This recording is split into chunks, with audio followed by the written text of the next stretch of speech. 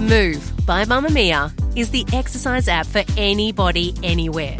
And in case you missed it, we dropped a brand new stretching collection that can be used to improve mobility and bookend your favourite sweat sessions. Mamamia subscribers get unlimited access to Move, and we drop new workouts every single week. If you're on the hunt for movement that makes you feel good, head to move.mamamia.com.au and use the code MOVE10 to get $10 off a yearly subscription.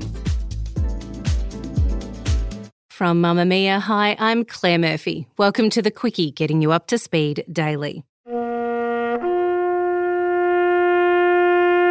ANZAC Day, the day we remember those Australians and New Zealanders who have served and died in wars, conflicts and peacekeeping operations across the world.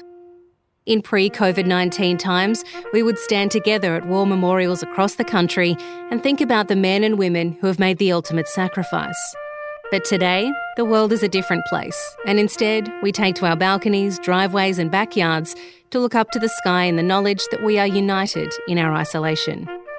So as we remember them, today we also celebrate the lives of 5 amazing women whose efforts during the First World War are nothing short of incredible. Doctors, nurses, inventors and writers, women whose contributions are also part of the ANZAC legend. In 1918, nurse Pearl Elizabeth Corkhill was tending to injured soldiers not far from the front line in Abbeville in France. On August 23 that year, the area was heavily bombed by German forces, whose artillery rained down on their hospital from above. Despite the chaos around her, Pearl continued to care for the sick and wounded men, earning her a bravery award that would be handed to her by King George himself. In a letter to her mother, Pearl's no-fuss attitude was evident, with more concern about the inconvenience of the ceremony than the fact that she was being recognised for her hard work and dedication. I can't see what I've done to deserve this, but the part I don't like is having to face old George and Mary to get the medal. It will cost me a new dress, but I suppose I should not grumble at that. I'm still wearing the one I left Australia in. Pearl would continue to work in hospitals on her return home. She passed away in December 1985, just 2 years shy of her 100th birthday. When you see war journalists in movies, it's generally a man on the front lines with the troops carrying a typewriter or some kind of recording device. Well, when war broke out in 1914, Aussie poet, journalist and novelist Louise Mack was in Belgium.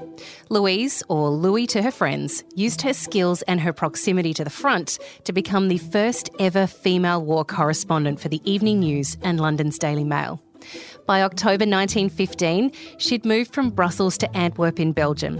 There, she posed as a mute maid in the hotel where she was staying in order to spy on German officers. After emerging from the hotel basement where she'd sheltered from a heavy bombing attack, she described the city as haunted by the ghosts of 500,000 people. In her book, A Woman's Experience in the Great War, she wrote, "Another Taube was sneaking unobserved among the clouds and was rapidly gaining a place high above Dunkirk. And now it lets fall a bomb that drops down into the town beneath. Immediately, with a sound like a splitting of a million worlds, everything and everyone opens fire, French, English, Belgians and all. The whole earth seems to have gone mad. Up into the sky they are all firing, up into the brilliant golden sunlight at that little black, swiftly moving creature that spits out venomously, every 2 or 3 minutes, black bombs that go slitting through the air with a faint screech, till they touch the earth and shed death and destruction all around." For her efforts, Mack would be awarded the Military Medal for Bravery. When Myra Juliet Farrell was sleeping, she would have amazing dreams. She would wake, write them down, and then translate them with a mirror in the morning because, of course, in that place between sleep and awake, she would write backwards and on whatever she had at hand, including the bed linen or the wall. These dreams would eventually be turned into inventions, and some of that technology would end up being adopted by the Australian Army during the First World War. A journalist described Farrell in the Western Age newspaper. "One would expect to find the person responsible for all this ingenious work to be rather difficult. But Mrs. Taylor is quite the reverse when one succeeds in making her talk of herself and her doings. Her manner is simple, kindly and affable. In appearance, she is essentially feminine, very fair and plump, with appealing blue eyes and a brilliant colouring which comes and goes as she warms to her subject, and a soft, slow voice." One of her inventions was for a barricade that would not only protect those behind it, but physically repel ammunition and lessen the impact of shells.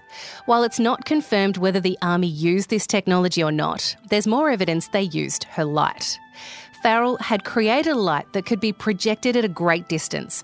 According to her family legend, the light was used at the north head of Sydney Harbour to confuse enemy ships that would be led to believe that it was the beam of the South Head Lighthouse.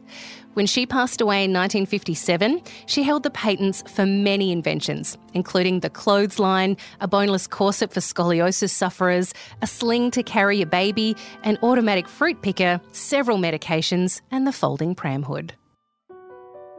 When Elizabeth Kenny started a revolutionary new method of treating polio patients during World War I, she had no idea she would become the mother of physiotherapy. Instead of immobilising patients struck down by the disease, the unaccredited Australian nurse would focus on exercising the muscles, keeping them moving. Working as a bush nurse when war broke out, she was accepted to serve with the army despite her lack of qualifications. She worked on dark ships, vessels which went on dangerous missions which would see them travel between Australia and England with no lights. 16 trips later, she was promoted to sister. Elizabeth Kenny returned to Australia and in the lead up to her passing in 1952, continued her revolutionary treatment of polio, creating physiotherapy methods that we still use today. She said of her radical treatment ideas, "I was wholly unprepared for the extraordinary attitude of the medical world in its readiness to condemn anything that smacked of reform or that ran contrary to approved methods of practice. Some minds remain open long enough for the truth not only to enter, but to pass on through by way of a ready exit without pausing anywhere along the route. It's better to be a lion for a day than a sheep all your life." While the Australian Army wasn't too keen on having a lady doctor join their ranks, the English were more than happy to welcome Dr. Katie Louisa Ardell. For 4 years, Ardell would work treating wounded soldiers during World War I, travelling across Britain, France and Egypt. When the war ended, Ardell returned to Sydney where she established a gynaecological practice which included a free clinic for the wives and children of servicemen and Sydney's first birth control clinic. She gave a lecture on birth control in 1938 entitled The Hard Road of Undesired Motherhood, in which she said, "The spread of knowledge of birth control would do much to prevent abortion. Unfortunately, abortion is more frequent than you in the security of your home realise. We who work among the poorer classes can tell of the awful harvest of maimed bodies resulting from this practice. And are we wholly free from responsibility? Let us, in the name of decency, rise and make an attempt to deal honestly with the problem." Ardell ended her military career as a captain of the English Army and was awarded the Order of the British Empire and given a Dame of Grace of the Order of St John of Jerusalem. While we remember the men who fought and died on the front lines of battlefields across the world on this ANZAC Day, we will also never forget the women who've been fighting right alongside them. "They shall grow not old, as we that are left grow old. Age shall not weary them, nor the years condemn. At the going down of the sun and in the morning, We will remember them.